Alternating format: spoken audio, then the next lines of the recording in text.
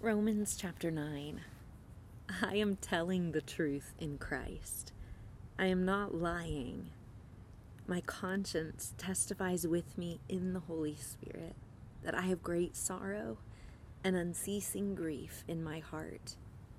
For I could wish that I myself were accursed, separated from Christ for the sake of my brethren, my kinsmen according to the flesh, who are Israelites, to whom belongs the adoption as sons, and the glory and the covenants and the giving of the law and the temple service and the promises, whose are the fathers, and from whom is the Christ according to the flesh, who is over all, God blessed forever. Amen. But it is not as though the word of God has failed, for they are not all Israel who are descended from Israel, nor are they all children because they are Abraham's descendants. But through Isaac your descendants will be named. That is, it is not the children of the flesh who are children of God, but the children of the promise are regarded as descendants. For this is the word of the promise: at this time I will come, and Sarah will have a son. And not only this, but there was Rebekah also, when she had conceived twins by one man, our father Isaac. For though the twins were not yet born and had done nothing good or bad, so that God's purpose according to his choice would stand, not because of works, but because of him who calls, it was said to her, the older will serve the younger, just as it is written, Jacob I loved, but Esau I hated. What shall we say then? There is no injustice with God, is there? May it never be.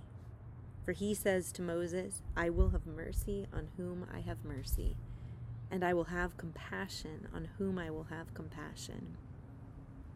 So then it does not depend on the man who wills or the man who runs, but on God who has mercy.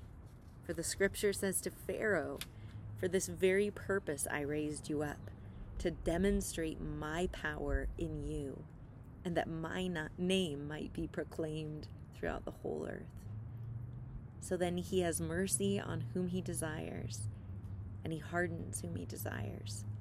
You will say to me then, why does he still find fault? For who resists his will? On the contrary, who are you, O man, who answers back to God? The thing molded will not say to the molder, why did you make me like this? Will it? Or does not the potter have a right over the clay to make from the same lump one vessel for honorable use and another for common use? What if God, although willing to demonstrate his wrath and to make his power known, endured with much patience vessels of wrath prepared for destruction? And he did so to make known the riches of his glory upon vessels of mercy, which he prepared beforehand for glory, even us, whom he also called not from among the Jews only, but also from the Gentiles, as he says also in Hosea, I will call those who were not my people,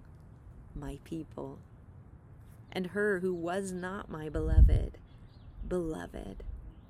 And it shall be that in the place where it was said to them, you are not my people, there they shall be called sons of the living God.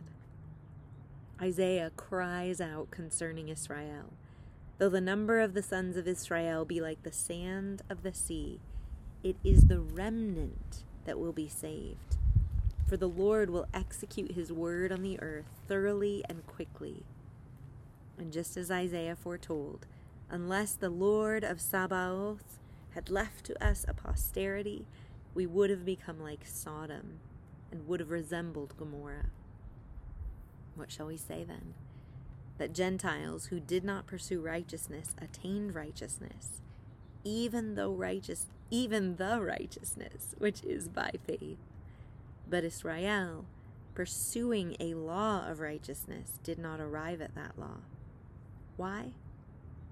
Because they did not pursue it by faith, but as though it were by works.